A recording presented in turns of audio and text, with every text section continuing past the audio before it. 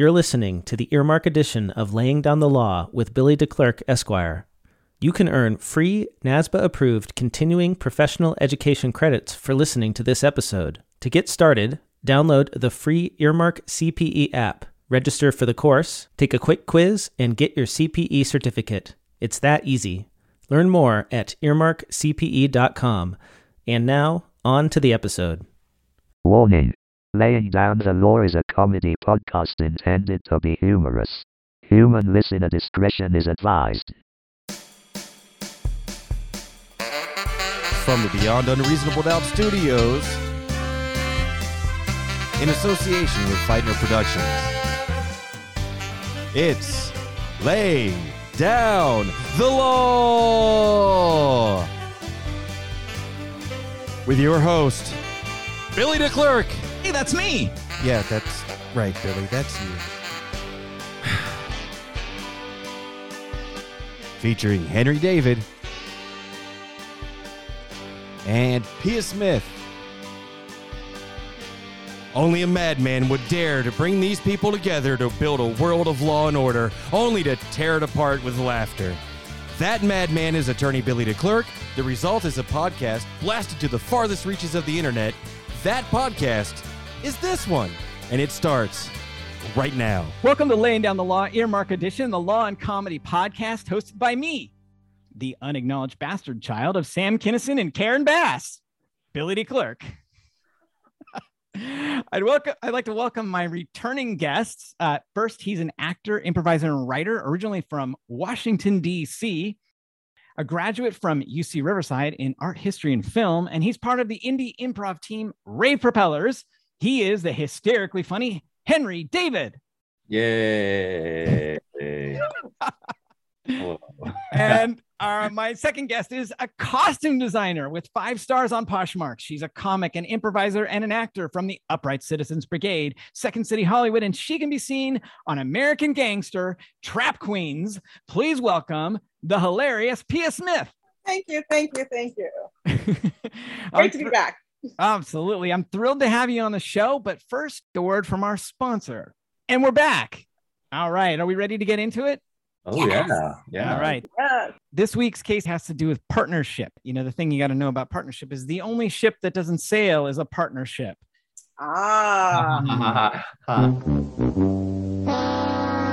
Can we get a rim shot in there? That's horrible. So this is a case out of New Jersey in 1945. The case is Fenwick against Unemployment Compensation Committee. But before we talk about Fenwick, do either of you have any experiences with partnerships, good, bad, or in between? I had a partnership for about 2 years. It didn't work out between her and I. And I haven't been in a relationship since. That was about a decade ago. Oh, you mean like a real romantic partnership? Yeah, that's what we're talking about, right? Oh, okay.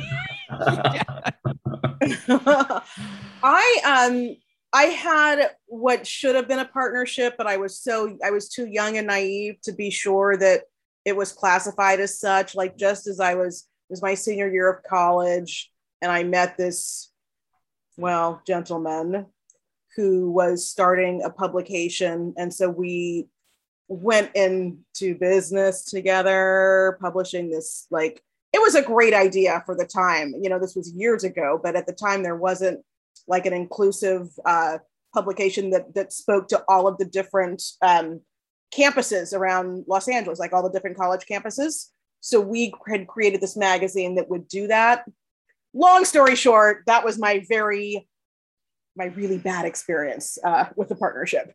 So you didn't make money you could retire from? I lost every dime that I had, which is a perfect way to start my post-college life. I didn't get to retire off of that one. Yeah, you know, sometimes what you say about a partnership is a partnership starts out with one person with a great idea and no money, and another person with money. Oh no, that's not what it is. Yeah, one partner has experience and the other person has money, and by the end they change places. Oh, wow. Mhm. We didn't really change places, but it leveled out. Yeah. Yeah. Right. You ended up with experience and no money. Yes. It's kind of interesting how this case arises. It comes up in the context of unemployment insurance, but that's got nothing to do with the case really. The reason it has nothing to do with the case really is because the question is whether this one employee or partner is an employee or partner. So whether one Arline Cheshire was from January 1st, 1939 to January 1st, 1942, a partner or an employee of Fenwick, John Fenwick, who was doing business as the United Beauty Shop. These names are so old school. They are. Right? They're very old timey. Arline, Cheshire, and Fenwick. I feel John like Fenwick. Yeah, sure.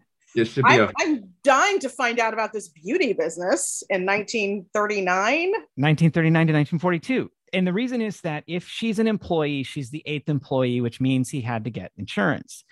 And he didn't have insurance. He said she's a partner. And so if she's a partner, she's a co-owner. So you don't have to have workers' comp insurance for her. And so whether or not he is in trouble for not having insurance depends on whether she's a partner or an employee. So he's arguing that she was my partner, not she was my employee. Yes. I'm just really curious. How long had these, institutions even like? How long had unemployment insurance been around at that point? That must have been a New Deal thing. That's what I'm thinking. Yeah, I'm thinking it was relatively new, right? It hadn't. And I know what you mean when you say New Deal. I didn't mean new as in, you know what I mean. Anyway.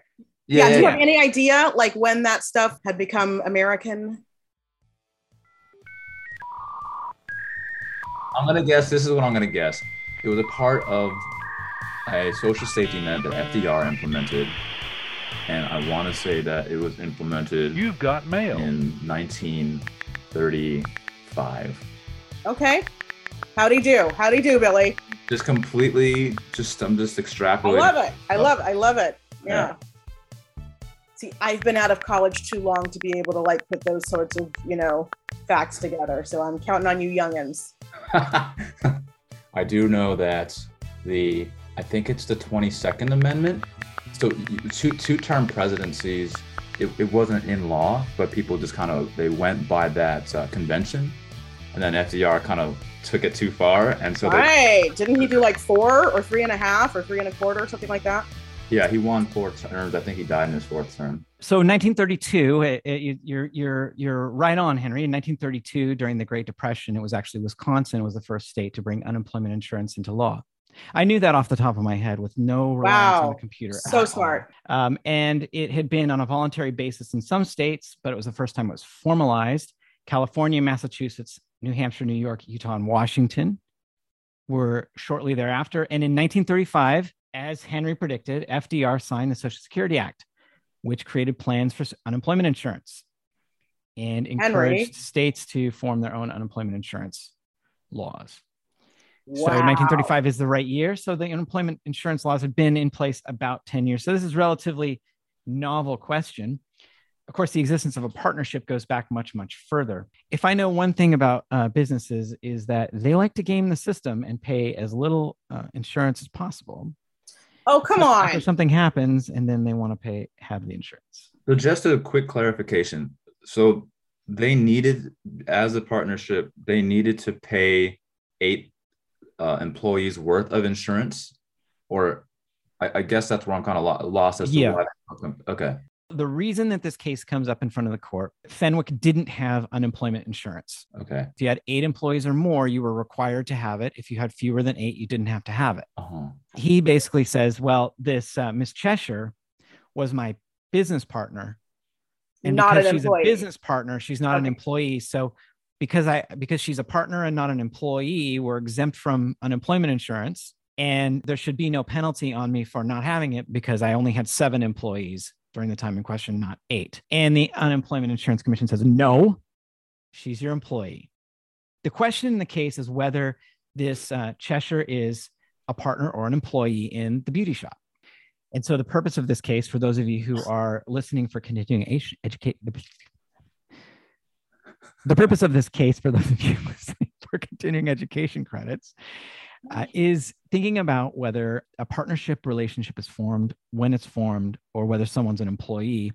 These are general principles that could vary from state to state based upon state laws, but these are general legal principles. So Fenwick had created the beauty shop in Newark, New Jersey in November of 1936. Miss Cheshire had been hired as a cashier or as a reception clerk in 37 or 38. So before she became a quote unquote partner, she brought customers in, she took their orders for the services to be performed, and she collected the money. It was a first come, first serve kind of beauty shop, no appointments. And she got $15 a week. And she continued that salary until December of 1938 when she asked for a raise. So this is when it all changed. He said, well, I can give you a raise if we are making more money. And they came up with this agreement, and they called the agreement an agreement of partnership. So they said, we're partners. And they had a lawyer draw up their contract. And the contract said, we become partners as of January 1st, 1939. The business of the partnership will be this beauty shop. The name of the beauty shop will be United Beauty Shop. By the way, it's Shop PE, Shop. Oh, yeah. Fancy. It's a fancy shop. Yeah, it's French, Mm-hmm. Sure. Miss Cheshire does not have to put any money in. She's not a capital investment partner. She's a sweat equity partner, as they call it. Fenwick is in charge of the control and management of the business. And Miss Cheshire will continue to be a cashier and reception clerk with $15 a week and a bonus at the end of the year of 20% of net profits if the business warrants it. If the business warrants it. Interesting. And only Fenwick is liable for the debts of the partnership. They're both supposed to devote all their best efforts and time to the shop. Each can look at the books and records.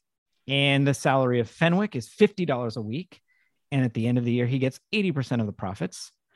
And it will continue until either party gives 10 days notice of termination.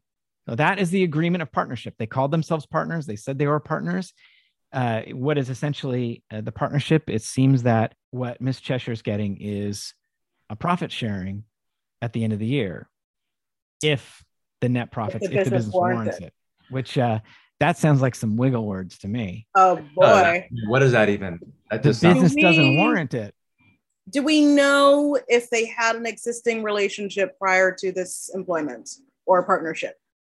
She was an employee previously. So she had been working in the shop for about a year and a half or so as a receptionist. I guess, do we know if they knew each other outside of that beforehand? Oh, like a social relationship? Well, I think we ought to make one up. Don't you think? Don't you? Because I'm just like, why? Just trying to figure out why that would be something that person would consider. You know what I mean? And yeah, like assuming there had to be like a level of trust beyond just yeah, like there's something more going on. End of the year, I'll give you. Give you profit maybe.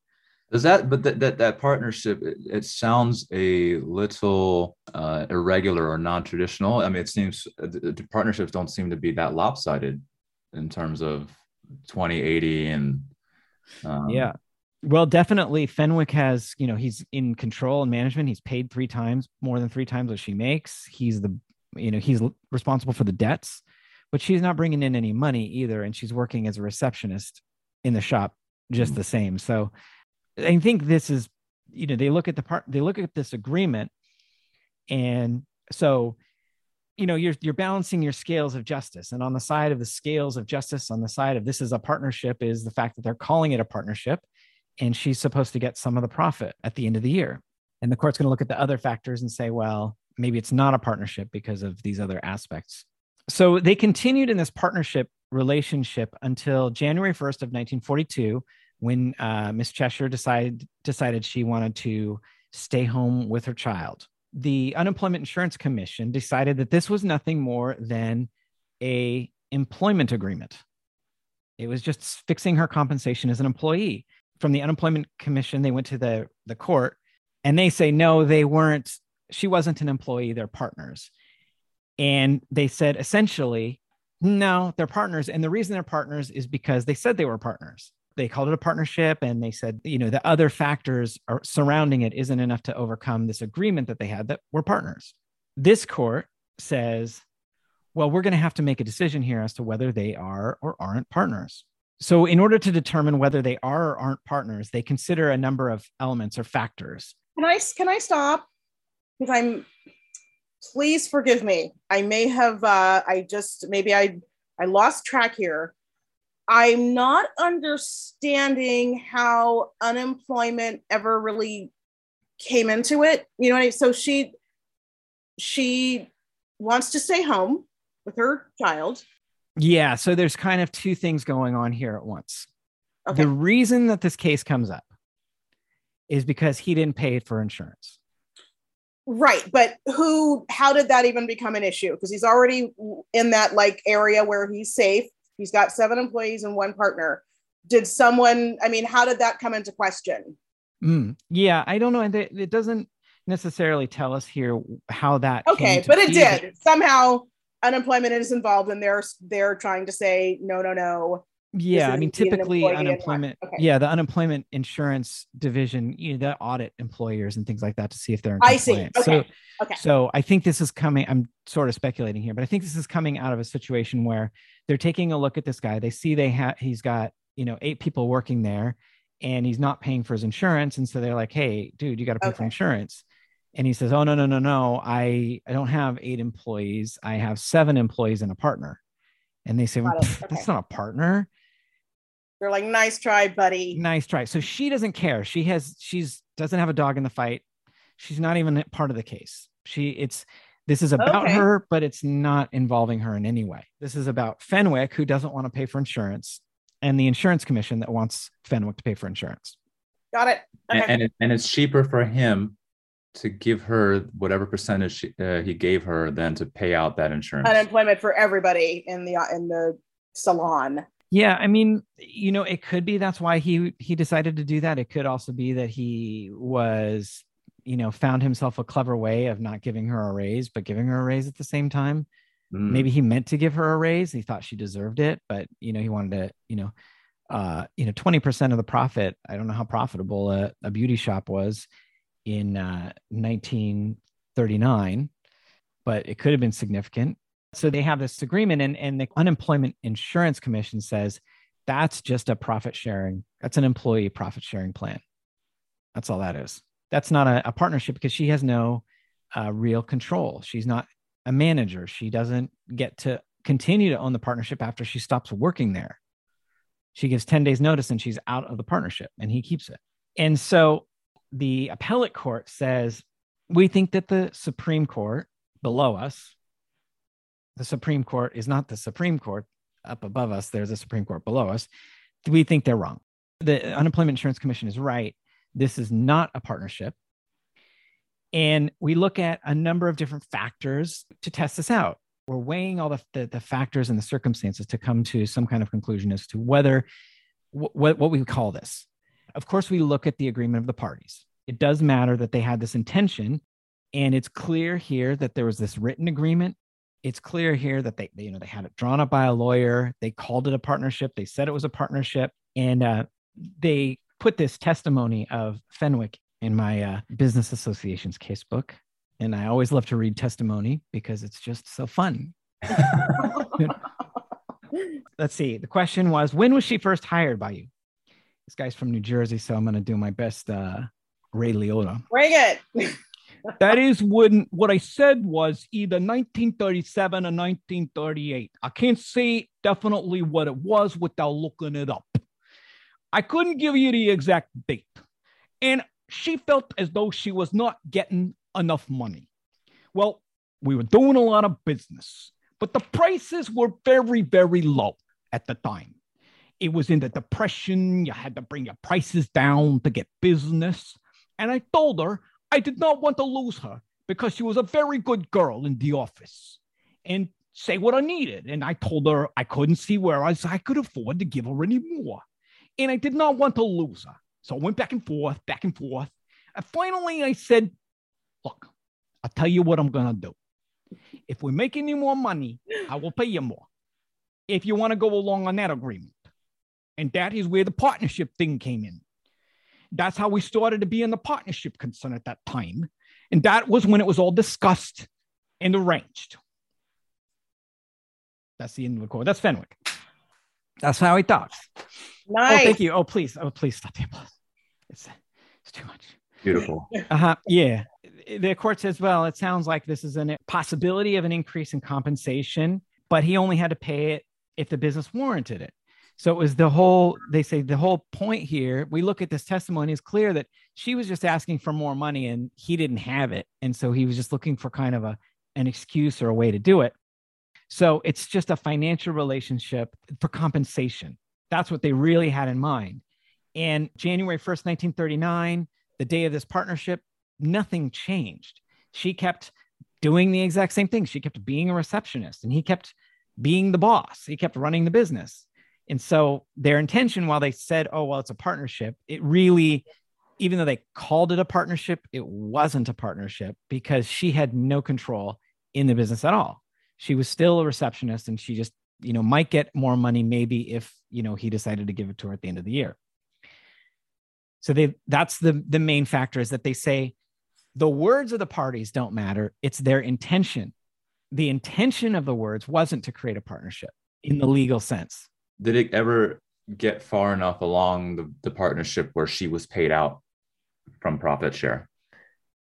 Yeah, yes, that was my question. That is a good question. There's no facts in this case saying that she was paid under those terms. I don't think so. Okay. I think it was just we'll pay it if I can. Yeah. So I don't think he actually paid her anything. And that may have been an important factor too. Interesting. Yeah.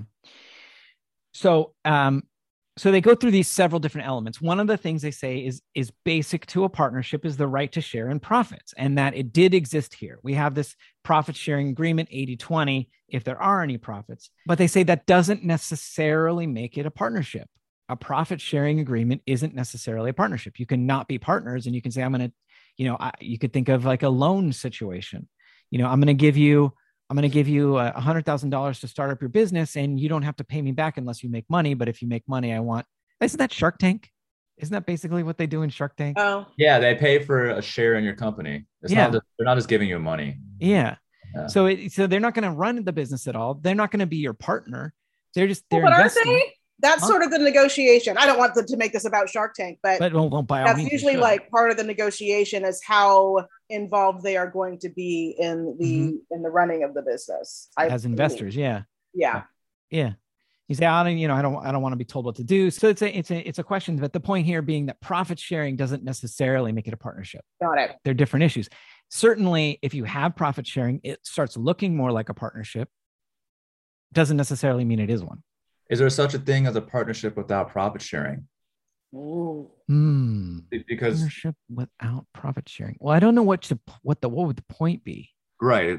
That's what I was thinking. So I'm going to be your partner.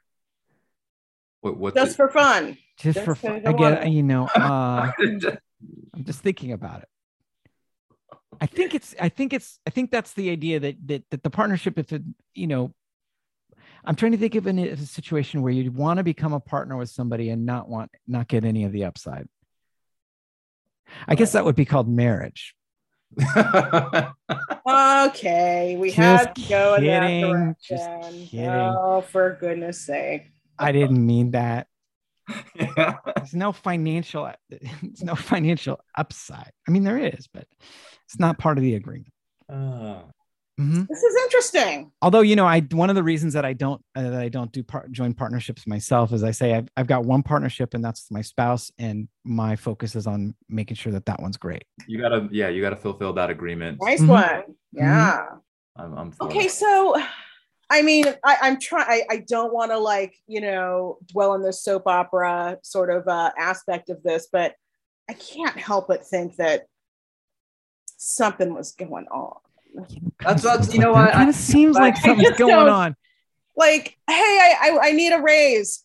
All right. The best thing for us to do is see what happens and see if we make more money. And at the end of the year, sounds like a way for him to keep having sex with her and not have to, I mean, this is a 1930s business owner, right? Yeah. I mean, I don't know if it was my take on Fenwick. But as I'm reading the words, I'm like, this guy sounds a little shady to me. Yeah. Sounds a little shady. I don't know. Fenwick the Slick is what they used to call him. Yeah. Okay, Fenwick the right. Slick, And right. Billy, I have to say that your reading of his, like your interpretation, sort of pushed me further toward my assumption that something was going on. Well, you know, the If thing you read about it this, straight, it's you know. text is so really, it's just like Shakespeare. It's like the words are working through me. Nice. I didn't have a preconceived notion. I barely read this case, so it's just, you know, I chose Ray Liotta, although it came out a little bit Joe Pesci, but you know, kind of a hybrid. And if you'd done it Walter Cronkite, I'd have been fully like, yeah, oh, the guy's on the he's completely on the up and up, good guy, yeah. But now I'm like, nah. I mean, also the fact that he calls her a very good girl, I think is kind of, that's sort of, she's a very good girl. Like, really? I didn't want to lose it. I'm like, I didn't want to lose her. She was very good around the, you know, shop. So she wanted more money, but I figured out a way to make her wait an entire year. I'm sort of wondering about the other women in the shop. I mean, I'm presuming that they were. Are we positing sounding like a little handsy? He's a little handsy. Sounding like a hostile work environment to me. I don't know. I just yeah. He want to make these assumptions about. I'm sure Fenwick was and staying home to spend more time with my children kind of does sound like God, you know, maybe I don't want to work here anymore. Yeah. And then, oh my God, I don't even want to wonder about this pregnancy of hers. What, you know, about that? Seriously. Oh my God. The scandal upon scandal upon scandal we're heaping upon Mr. Fenwick. Yeah. And she quietly goes away. He doesn't even. This is not sounding good. She stuck around with this quote unquote partnership for 2 years and she got bupkis. So she was like, oh no, 3 years. She was a partner. Oh, she got nothing. Really? Wow. She got nothing. So that sounds like somebody who's under duress or something. Yeah, we're feeling for Cheshire right here. There's no Fenwick protectors here. He doesn't have an advocate in this room. Is there any more dialogue from him? Unfortunately not. I wish there was. It's you know, I don't know anything about hair myself. I just want to be around women.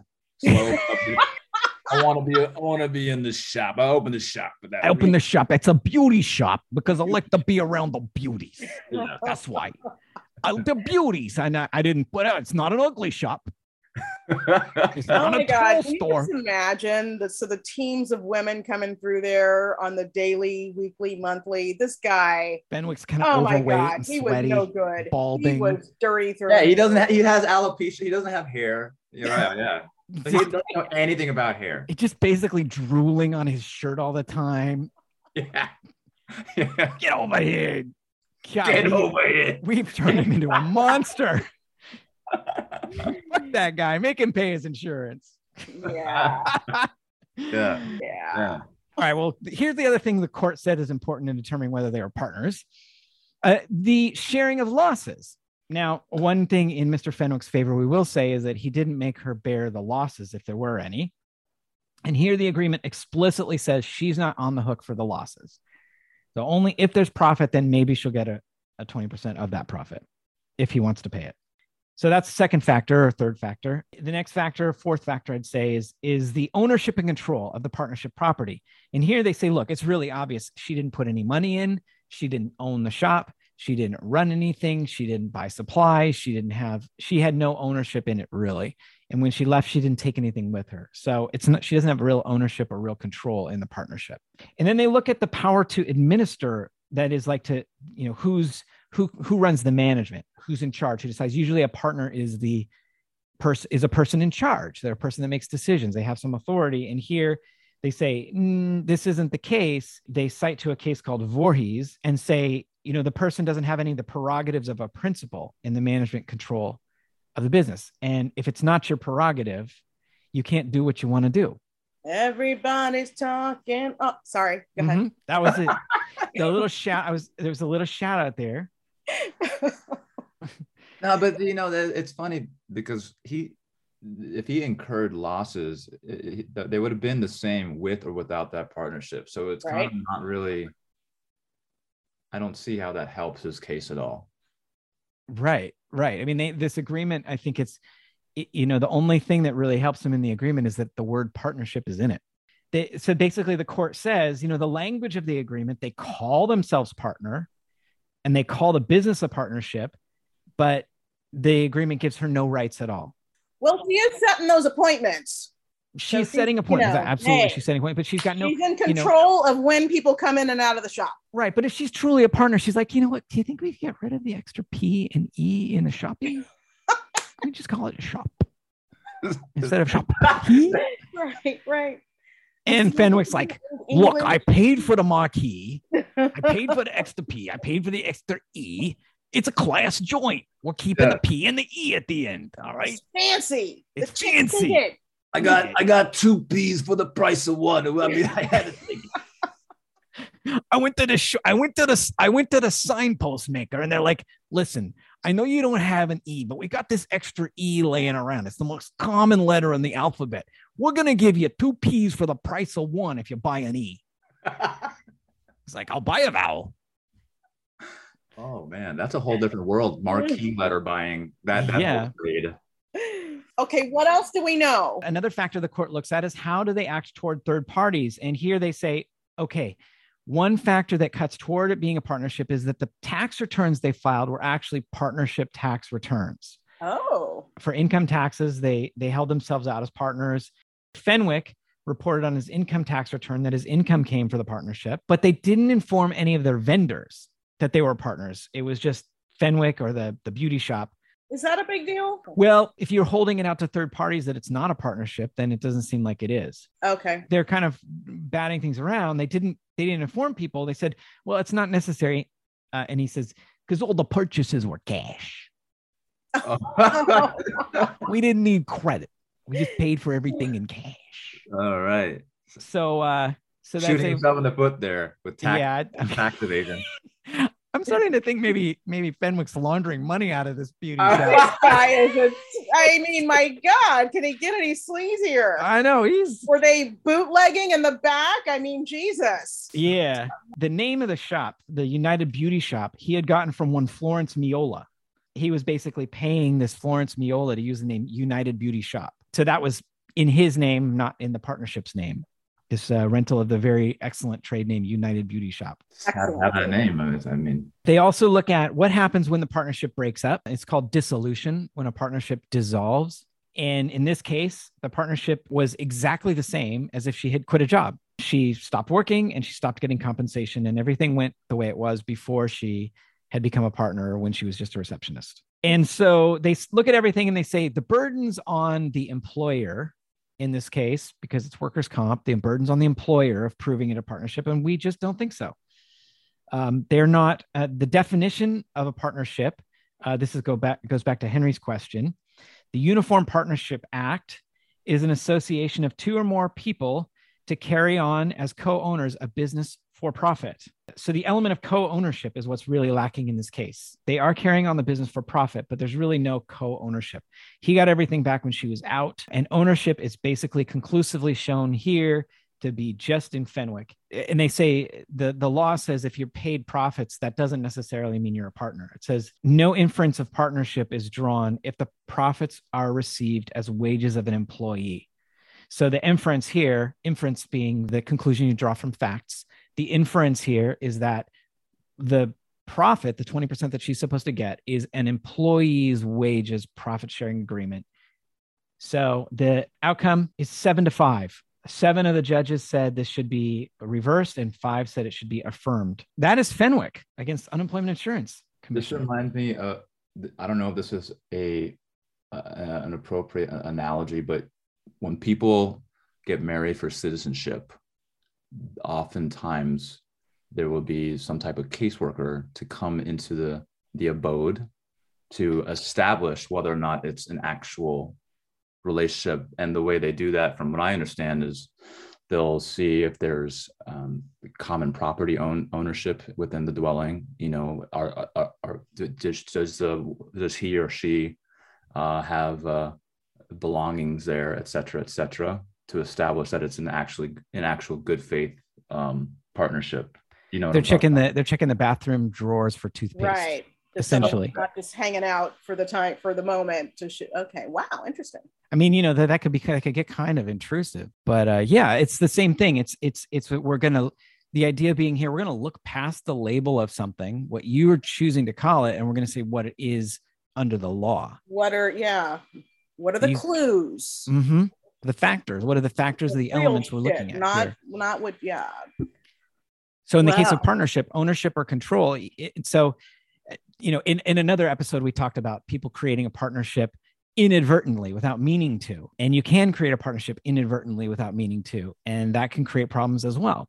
Here you have someone intending to create a partnership, or suggesting that they're creating a partnership, and the court's saying, no, you didn't. Really? No, you didn't. No, you didn't. You said you did. You didn't. You said you did, but you didn't. What a sassy judge. Yeah. Was it Judge Judy or something? I'm just not. Yeah. It's like 3 generations up from Judge Judy. No, you didn't. You didn't. Don't pee on my leg and say I'm raining. Don't pee on my leg and say it's raining. All right. You didn't. You didn't. You said you drove the car. You didn't. All right. Outrageous. I'm Judge Sass. Judge Sass. That's a good. I like that. That should be a 1990s sitcom. Judge Sass. Sass, yeah. It would be really fun to like, you know, go back to old cases and deal with them in the way that like some cheesy court TV judge, you know. Yeah, they're wearing a wig, like a white wig. That's hilarious. Oh my God. Yeah. So we open on a suburban home in eastern Detroit. Judge Sass has walked through the door wearing his wig and his long robe. Honey, I'm home. Or am I? That's like the audience, you know, cracks up. That's the catchphrase we got from Judge Sass. Yeah. Did you make dinner or didn't you? No, you didn't. Yeah, no, you didn't. No, you didn't. You said you did. You didn't. You said you did. You didn't. Yeah. After every punchline, the protagonist looks towards the fourth wall. Yeah. Every punchline. Yeah. You said you did. You didn't. Wow. It's a 90s sitcom. They got to have a catchphrase, right? You said you did, but you didn't. Yeah. Mm-hmm. My favorite was, did I do that? Did I do that? Oh, yeah. That's a class. That's a good one. Yeah. What are we going to do? Rachel? What are we going to do? Okay, I didn't watch sitcoms in the 90s, so these are right over my head. That was David Schwimmer. Yeah. Oh. What are we going to do? Yeah, you know, I've never seen a single episode of Friends, not one. You're not missing anything.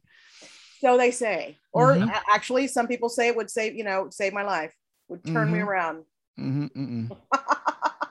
I've seen enough clips to equate one episode, but in length, not in continuity. So I've seen like parts of different episodes. Yeah. So Miss Chesser, how you doing today? I'm actually doing fantastic. You look great. Stop it. Are you flirting with me, Mr. Fenwick? Oh, you're my favorite employee. Mr. Fenwick. Well, I just if I could brag just a little bit, I'd like to show you the appointment book. Okay. You know how much I like business. I'm a businessman. Well, Oh, I know how excited you get when I show it to you. So All right. let's take a look at Tuesday. All right. So you see here at 9 a.m., we have 3 colored cuts. And oh my goodness. Now the 3 colored cut, that's you're gonna have to slow that down. That's nomenclature that goes over my head. 3 colored cuts is remind me. I know. I'm sorry. I know you love this part. What a color and cut is when we take a product and we apply it to the hair, and that changes the color of the person's hair. And once we've done that, we give them a fancy haircut at the shop. Oh, well, this, I don't know what I would do without you, Miss Jessica's. You know what? I don't have hair. Okay, clearly, I'm bald, and so that's why I have you ladies flocking around me to take care of. Yeah. We've all been talking about ways that we can work on something for you. You just say the word, and we'll fix you up with a fancy wig. Ling-a-ling-a-ling-a-ling. Hi, Mr. Fenwick. Hi, Miss Cheshire. I'm here for my weekly cut and color. Oh. Jennifer. Oh, Mr. Fenwick, you're so sassy all the time. Hi, Mrs. Broderick. You're actually an hour early. Oh, I wonder how I could kill an hour, Mr. Fenwick. What could I do? Should I just wait here under the blower? Oh, actually, Mrs. Broderick, what we would prefer is if you were to go down the street to the coffee shop and come back in time for your appointment in 1 hour. Oh, are you in charge or something, Miss Cheshire? I'm a partner here. Oh, you're a partner. Okay. Ring-a-ling-a-ling-a-ling. You didn't have to make her leave so quickly. I mean, she looked great in that sundress. I don't understand why you even would promote having her hang here in the shop for a full hour before her appointment starts. Well, it just it brings up the atmosphere. We're a little slow right now. It's but listen, I can see how. Look, I can see how that might be suspicious, Mr. Fenwick. Look, mighty suspicious. I want to tell you something, Miss Chester. I think I see I've upset you. Okay, and it just so happens. Really upset. Look, I'm really upset, Mr. Fenwick. I can see that. You seem inconsolable right now. Let me. What women they like things. Hey, Chuck. Ding-a-ling. Hey, Chuck. Hey, Barry. Hey, how you doing, Chuck? Hey, what's going? Come on. It's 3:00 already. I've been down at the corner pub. All the guys are wondering where you are. We got a game of darts and we're ready to start. Where are you, buddy? Barry, I'm a businessman now, okay? And my business is understanding that ladies need things like doing their hair. Oh, yeah. Hey, how you doing, Toots? How you doing, Toots? Hello, Mr. Robinson. You could call me Barry. No, thank you, Mr. Robinson. Chuck, you got a real sassy one over there. Real sassy over there. That's how I like them. I love them nice and sassy, because sassy. She's a good girl. She's a good girl. Mr. Robinson, are you going to be having a service today? Because otherwise, we're going to have to ask you to leave. You know what? I was thinking maybe we could continue talking about you as though you're not here. What year? This is 1939, right? We could do that, right?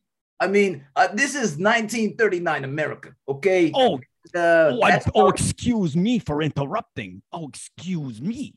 Oh, you make a good point. Go ahead and keep talking about me like I'm not here. Look. She's kind of broken the vibe of that. Yeah, it's not the same, huh? It's not do we use the word vibe in 1939? I don't think we do. I understand. It's like the vibration in the body. It's a sort of one of those tree huggers that smoke that reefer They talk about that stuff down the street. The reefer, that's a term that's very, very on point for 1939. I believe that is exactly the term that we use. Absolutely. I mean, it's madness. It's absolute madness. I mean, I'm an alcoholic. Yeah. I would never touch that stuff. Who would touch the reefer when you got the legalized alcohol? You know, matter of fact, I have a little stuff. I got a little something here, a little Kentucky Magic right here. If you want to take a little swig with me. Oh, I don't mind if I do. Ms. Cheshire. Miss Cheshire. Yes, Mr. Robinson. Do you mind if we partake in front of you? No, I don't. And you know what? Now that you have reminded me of my place in society at this time in our history, I would like to offer you a cup of coffee that I could prepare right here in the back for you. Hold on a second. You know something, Chuck? Oh. You know something, Chuck? What? You know, I'm starting to have a thought. What do I tell you about thoughts, Barry? They're not good. Usually I try to avoid it, but you know, there's something that your partner over there said kind of made me think. You know, I'm not so sure. Do you think the ladies like it when we talk about them like they're not here? Because this one, she doesn't seem to like it all that much. I'm reading between the lines here, you know, but I'm not even listening. You know what? Let's do a little experiment, okay? Okay, we'll try something different. Miss Chester, what I would like you to do is I'd like you to have a conversation with Barry and leave me out, but talk about me as if I'm here or I'm not. Basically, treat me as if we were treating you, okay? Oh, let's try that out. Let's see what that feels. Okay, all right. Hello, Miss Cheshire. Hey, you're looking very cute over there. You're looking good, Ms. Barry. Robinson, it's very important to me that you notice that. Have you spoken with my boss today, or with my partner, rather? You know, is that that fellow over there? He's looking nice over there in his little, you know, suspenders and whatnot. Looks a little sweaty, but you know, that's him. We just talk about him like he's the fact that he doesn't have any hair. We all talk about how interesting it is that he owns a beauty shop, but he's bald as a jet ski. I think they call that irony. And also in 1939, we're very familiar with jet skis. Oh, well, I keep forgetting about the difference between, you know, the things that I fantasize about and what the reality is here for me in 1939. Well, just tell me more about these fantasies. Do they involve coming down to the corner pub and having a glass of whiskey with the other folks? Oh, well, my goodness, I wouldn't dare. I mean, it's after 3 o'clock. Such a thing would have no integrity. Would have no. I would bring shame to my family. I would be a strumpet, a harlot. You know, I'm not gonna. You know, how did that feel for you? This doesn't feel good. It doesn't feel too good. It doesn't feel too good. No. All right, now you guys do it, and now let me see how it'll feel if you guys do it, and I'll listen. Are you talking about me like I'm not here? I just ding-a-ling-a-ling, I just walked in. Okay, now you talk about me like I'm not here. You just take this this whiskey away from me. Okay, I get you. So bored and depressed. I had almost half the bottle. Here. All right. Okay, well, Mr. Robinson wants us to talk about him like he's not there. So everybody knows that he hasn't had a job in like 5 years, and we don't know why his wife is tolerating that. That's crazy. And you know, the crazy thing is, you know, I understand people are coffee enthusiasts, but you don't have to come in with coffee breath all the time. It's just it's very unpleasant. It's horrible. Okay, excuse me if I interrupt. I said you could talk about me as if I was not here, but I didn't necessarily mean insult me. You know, are those things insulting, Mr. Robinson? I mean, I don't think that coffee breath is considered a good thing, even in 1939.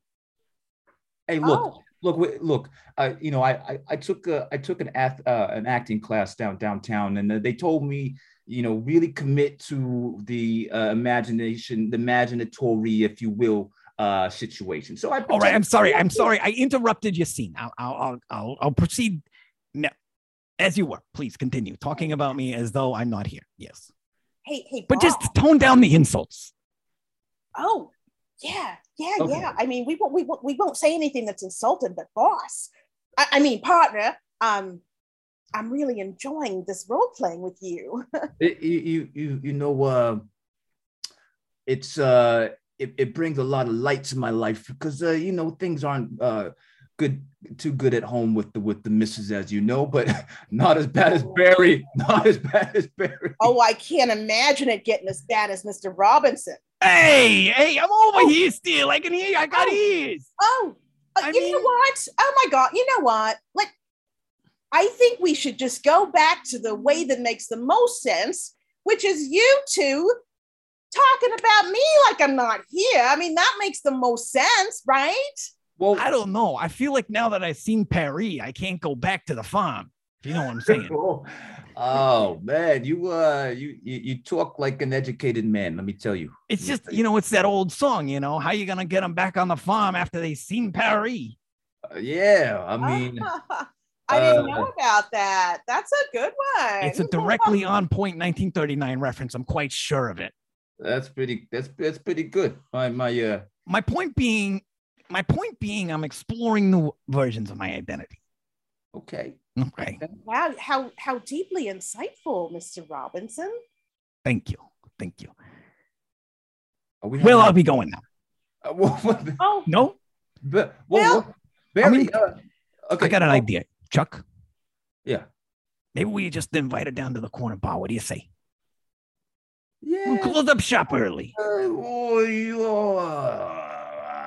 Oh, I mean, are you still talking about me like I'm not here, or am I here? Here's the thing, Barry. Here's the thing.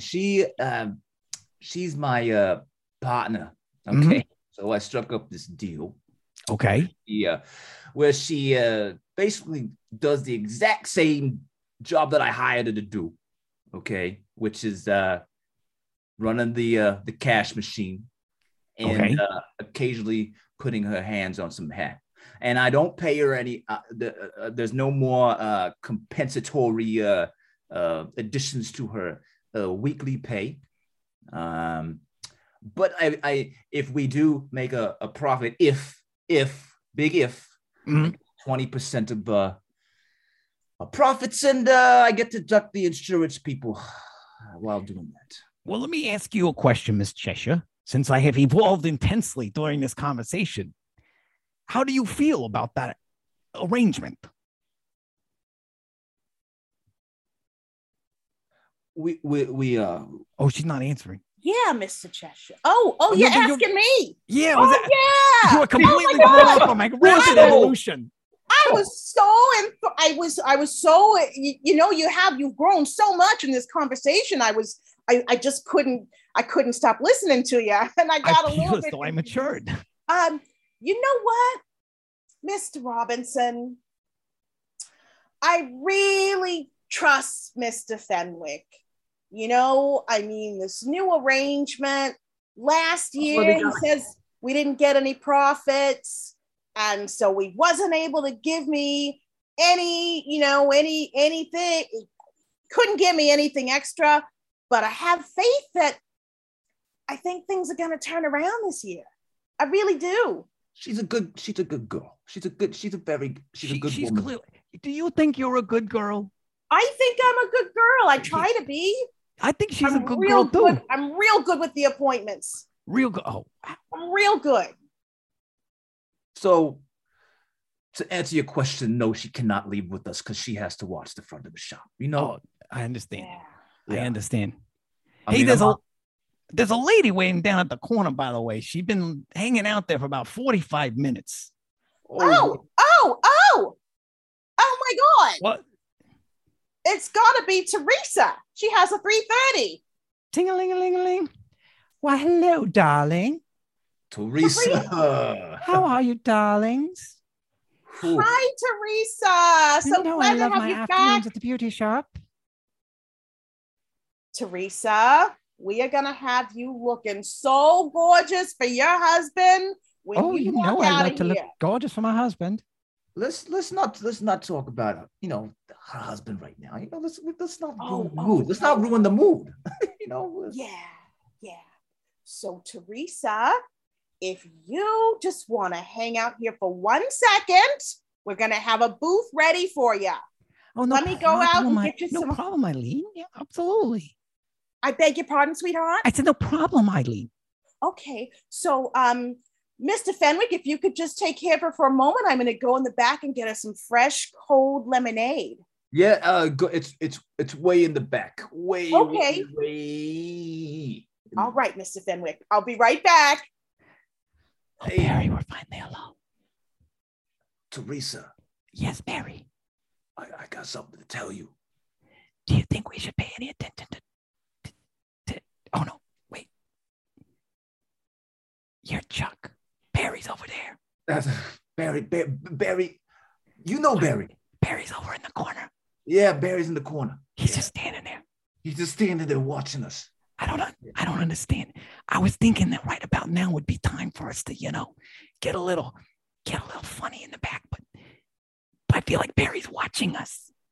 All right, guys. Well, I'm gonna head on out. I'm gonna head on down to gonna do some bowling for the afternoon. So Barry is out. Toodaloo. Okay, Barry. I'll see you at the smoking lounge later. All right, man. We're finally alone.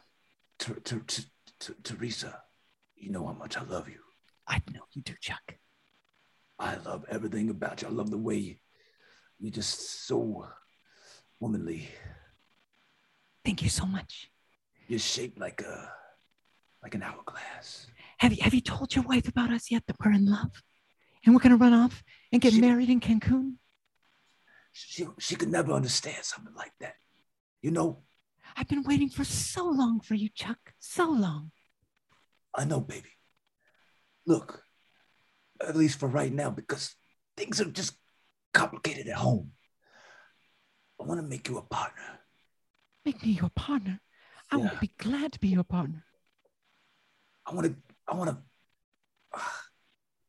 have a lawyer draft up some paperwork. Oh, Chuck. For our love. It's going to be a love contract. Because I'm here with you. I'm here with you, Teresa. Oh, Chuck. This is the best day of my life. Oh, After all this time I've spent coming and getting my hair cut here, I'm finally having my dream come true. You're making an honest woman out of me, Chuck. You could maybe even start working here. All right, but I want half the salon. I want half the salon. Now, baby, that's not. I want management and control. I want half the profits. I'll take half the losses if there are any. Come on, Chuck. You know this is what's right. 50-50, equal partnership. You told me. You promised me. Here you go, Teresa. Here's your fresh ice cold lemonade. Thank you. It's so kind of you. It's always lovely to see you, Eileen. Oh gosh. Teresa, I don't know if you know this, but it's good news. I got real good news. No. I'm a partner right here at United Beauty. Yeah. Mr. Fenwick loved my work. Well, I am just appalled. I thought that you loved me, Chuck. I thought that I was your partner. I thought that I was your one true, and you no good two-timing, shoe-horning, vagabond, encyclopedia salesman. I never. Mr. Fenwick, you've been entertaining Teresa too.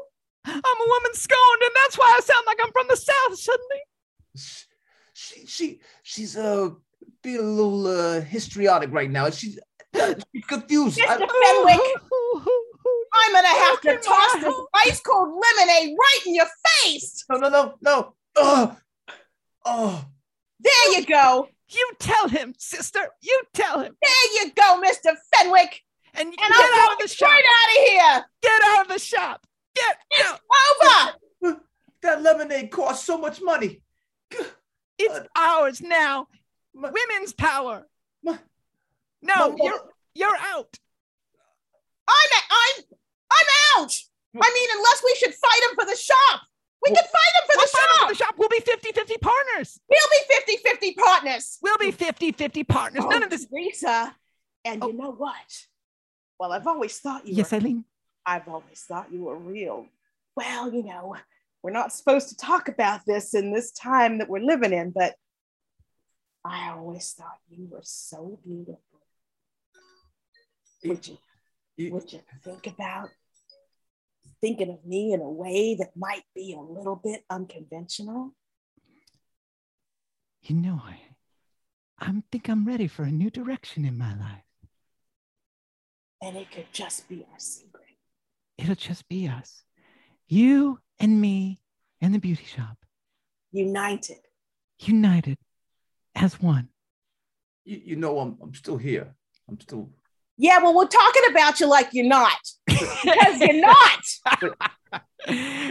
And scene. Woo! That was perfect.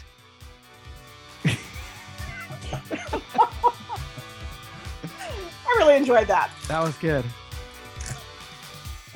All right. My Jersey would go a little Southern at times, but I don't, you know what I mean? It was my first time. Just holding on to an accent, you know. Pia, where can people find you on the internet and the socials? Thank you so much for being here today. On the socials, you can find me at Pia Minsky Style on the Instagram, and I think that's plenty. Awesome. Thank you so much, Pia. And Henry, where can people find you on the socials, the internet, media? I also believe Instagram would be plenty, and it would be at Henry the David. All right, that's my handle, folks. At Henry the David. Thank you both, and thanks for listening to Laying Down the Law Earmark Edition, the show where we learn about new ways of doing things and old ways of doing things and jet skis in 1939. That's our show.